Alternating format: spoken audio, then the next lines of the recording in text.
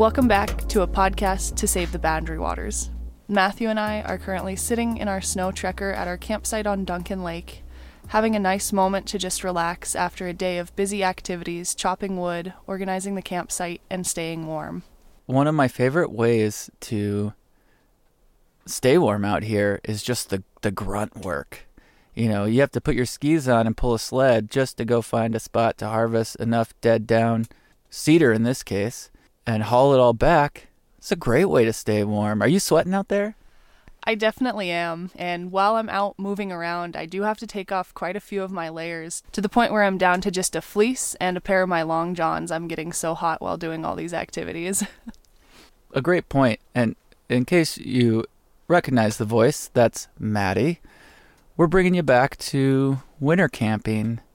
While we're sitting here huddled next to the stove, we've been reflecting on all the different ways to enjoy the winter. We're going to get into some of the safety stuff, but Maddie, let's talk about some micro adventures as a way of enjoying the wilderness. Do you have some favorites or some that you notice people really enjoy for winter micro adventures? Yeah, I personally enjoy getting out and just going for a short 30-minute cross-country ski after I get off from work. It's a good way to just get my body moving out in this winter landscape. But also, it's great to just go outside, do some snowshoeing when you have time, maybe go out and visit a little bit of the Boundary Waters, getting out on Moose Lake and visiting Scout Island, maybe even walking over to Wind Lake. That's one of my personal, smaller adventures to do. But even just hiking around wherever you can. I usually go out to Kawishwee Falls. I don't need snowshoes or skis to get out there. It's just a good way to go experience Minnesota winter without having to go too deep or too crazy. All right, so we're not quite to the falls yet, but we made it to the little inlet of water. Had to bushwhack a little bit because it does get a little slushy and the ice does get a little thin the closer you get to it, but someone conveniently already packed on a trail. Other thoughts? Yeah, it's fantastic that somebody broke trail here. I mean, it's just nothing but drifted snow, and it's packed down a solid foot for us to walk on and hard packed. It's quite a trail to be going on, especially that section where we were bushwhacking through the woods on that trail that somebody already packed down for us. But yeah, I can't imagine if they were towing sleds or something behind them. Yeah, it'd be pretty brutal if you were going to Rose Lake and had a sled behind you on this, I think. I don't know if you could have done that with a sled. It would have taken you like an hour to do what we just did. Yeah, that's true. Yeah, so a little spicy adventure, but we're on the way there. All right, we made it to an overlook looking at Rose Lake, which is quite beautiful and snowy. Thoughts? Yeah, the Gunflint side, or rather the eastern side of the Boundary Waters, is quite different from what I'm used to, since I have typically guided out of Ely and the west side of the Boundary Waters, so it's particularly beautiful to see all these cliffs. Agreed. I'm a big topo fan, and because I chose not to consult a map, I was delighted to hear that I'm looking at Canada. Yes, we are currently looking at Canada right now, right on the border route trail. And the weather's feeling pretty good. About to head back to camp. And that's the thing about this place and this community of people that enjoy it. You've got the big epic travelers like we talked about in last episode. You know, the folks that really get it. I mean, you know, it's sort of the apex of Dave and Amy in the year in the wilderness, but folks that go out they go deep and they go long. And none of us start that way. And most of us are very content with day trips in the wintertime and going back to our warm homes or beds or places to stay. As we start to progress, I think, Maddie, back to my progression, I'd like to hear about yours too, but I lived up here, I think it was 3, maybe 4 years before I ever came out overnight in the winter. I was very content skiing groom ski trails. Maybe I'd snowshoe. out on the lake or ski out on the lake, occasionally bushwhacking on snowshoes, but always enjoyed coming back to my warm home in my bed. And that was I was very content with that for quite a long time.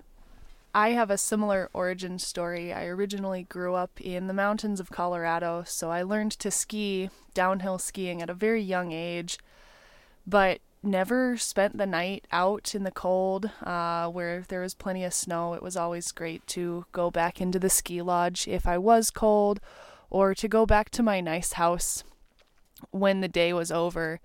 And I feel as I've gotten older and more adventurous, I've been slightly stepping up my outdoor winter adventure game by getting a little more out of my comfort zone and trying things I might not have a couple years ago. Maddie, a great example of this is Emily Ford. You may have heard of her because she acquired unexpected attention in March of 2021 when she became the first woman to complete Wisconsin's Ice Age Trail in winter. With somewhat limited experience but an excess of motivation, she is now skiing across the Boundary Waters. And so I was like, yeah, maybe we'll just ski across the Boundary Waters. I'm not a great skier. I want to go on record saying that I didn't start skiing until last year, and I barely skied. I maybe got out twice last year. So I'm very new to this. I mean, that will not be the case when you're done. Correct. I will be a much better skier when I'm done. Right. But I'm hearing you say that really it was your longing. Yeah. That incepted this. Oh, yeah.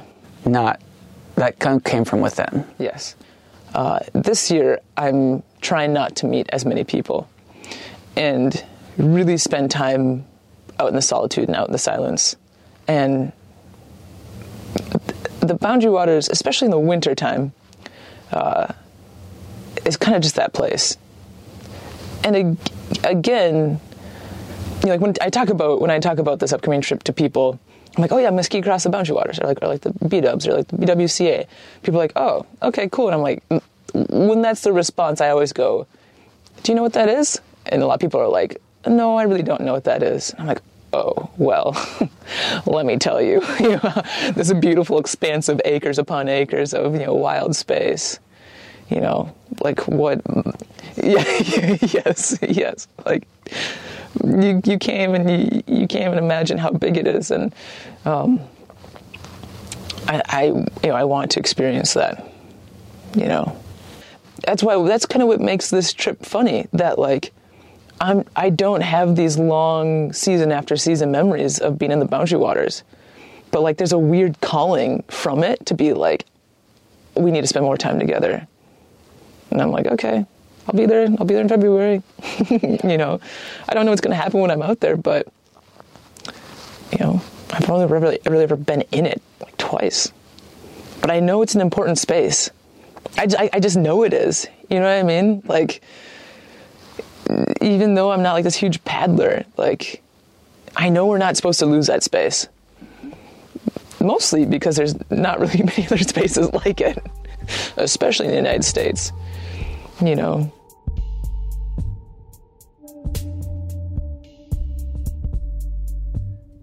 And as we step up our winter game, as you described, it's certainly not necessary to enjoy it. It takes all types to enjoy the winter.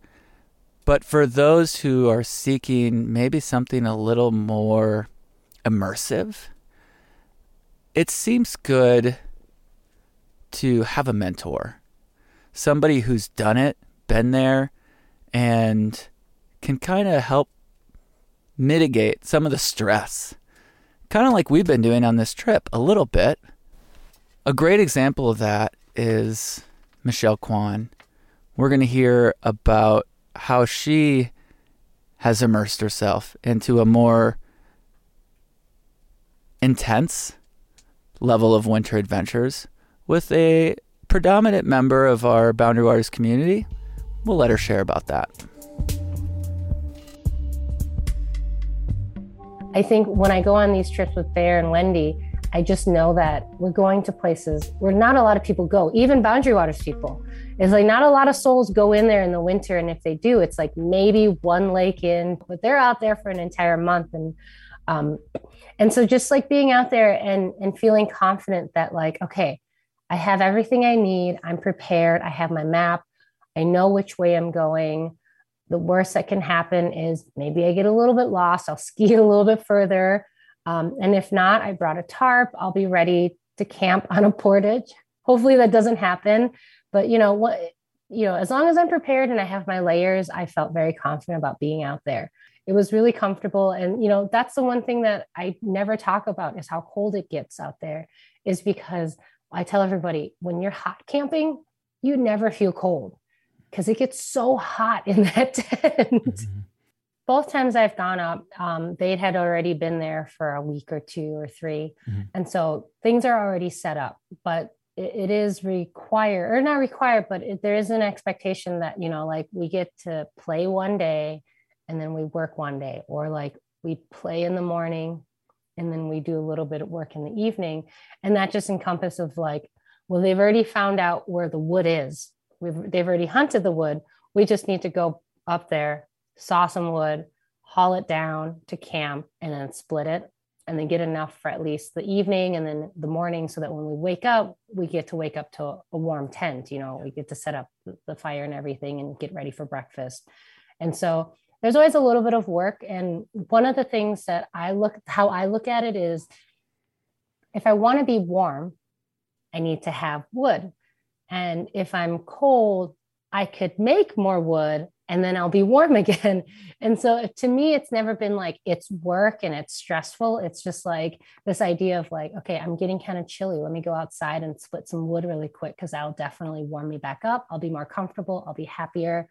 And then while I'm doing that, that's also producing more easy ways to stay warm too throughout the night. And then we can keep it really, really warm in the tent throughout the night and not have to say, oh, we might not have enough for the morning, so we got to hold off. As a first-time camper, I find it inspiring that people are able to go out into the woods and into these winter spaces and learn on the fly with mentors and other people out with them who can help show them the ropes and teach them how to put up these hot tents or to use a stove. Similarly to the experience I've been having on this first winter camping trip I've done. I find that the next step for many people is to go out and try their hand in dog sledding or dog mushing. And so we're going to hear from Dave and Amy Freeman, who have been longtime dog mushers and who have spent an extensive time out in the Boundary Waters Canoe Area Wilderness. Oh, I mean, winter is great. I mean, I think one of the best parts about traveling in the winter for us is that a lot of times when we're out there, we're working with sled dogs as well, which is just really fun. And I mean, you don't have to use dogs in the winter, but we love using dogs. So I think that's a highlight for us.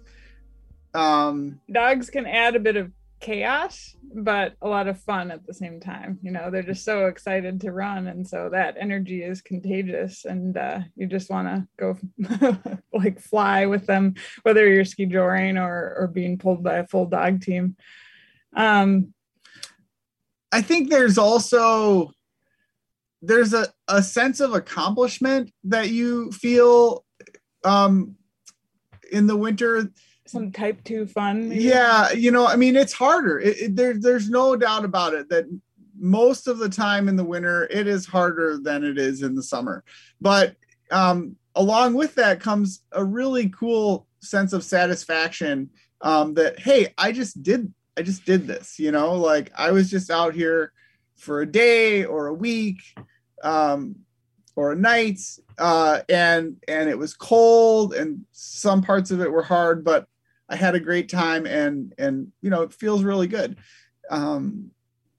There's also the silence that I think there's something about the cold that I think there's often this stillness and silence where you just really can't hear anything, anything except your own breath and heartbeat that is pretty unique about the winter. We've also experienced some amazing travel conditions late in the winter, sort of in that transition time from winter to spring. If we get a good like snow melt and then it freezes up at night, you can get either sort of like crust on top of the snow, where if you're on skis, you can just fly. So like we know folks who have done some epic day trips, like going way farther than you would expect to go in a day, just because the conditions are phenomenal. And we've had that like during the year, we had some amazing travel days with our little 3-dog team pulling the toboggans and us on skis. And then like a little bit later, once all the snow has melted on the lake, but you still have this good firm ice. I mean, it can be like a skating rink out there. Maybe not like the prime conditions for the wild ice that you get in the early winter, but on cross-country skis, you can just go so far. Yeah, that's for really us fun. Like during the year, that was around the time we actually transitioned to like sending the sled dogs out, and we ended up camping kind of deeper into the wilderness than we expected because the travel conditions were so good. So we did this transition of like getting Acorn and Tina to Frank. We met him partway, like coming from our base camp on Knife Lake to where he entered from Moose Lake. And we did it again with like a resupply coming from like the Wintergreen crew with the dog team, the Inuit sled dogs.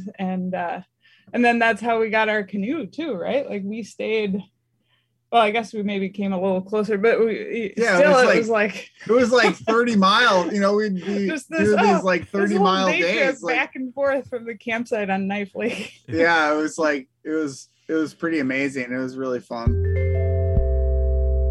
Whether it's epic, multi-night trips, handling dogs, traveling with canine companions through the wilderness, there is this tremendous joy of just keeping it simple that we've been talking about. And that's a pretty powerful thing. So I have to set time aside every week to go up there. So I take my 3 days. And like I said, I'm mindful about it. I, do my same routine. I get up, I make my coffee, and then I head out and I take almost my same route every time. So yeah, it's these small, I probably do 4 or 5 hours on my days off. Sometimes I'll do a double where I'll go up in the morning and then go up again in the evening. But yeah, I kind of follow my same routine. I follow my same path. And right now I'm doing that about 3 times a week.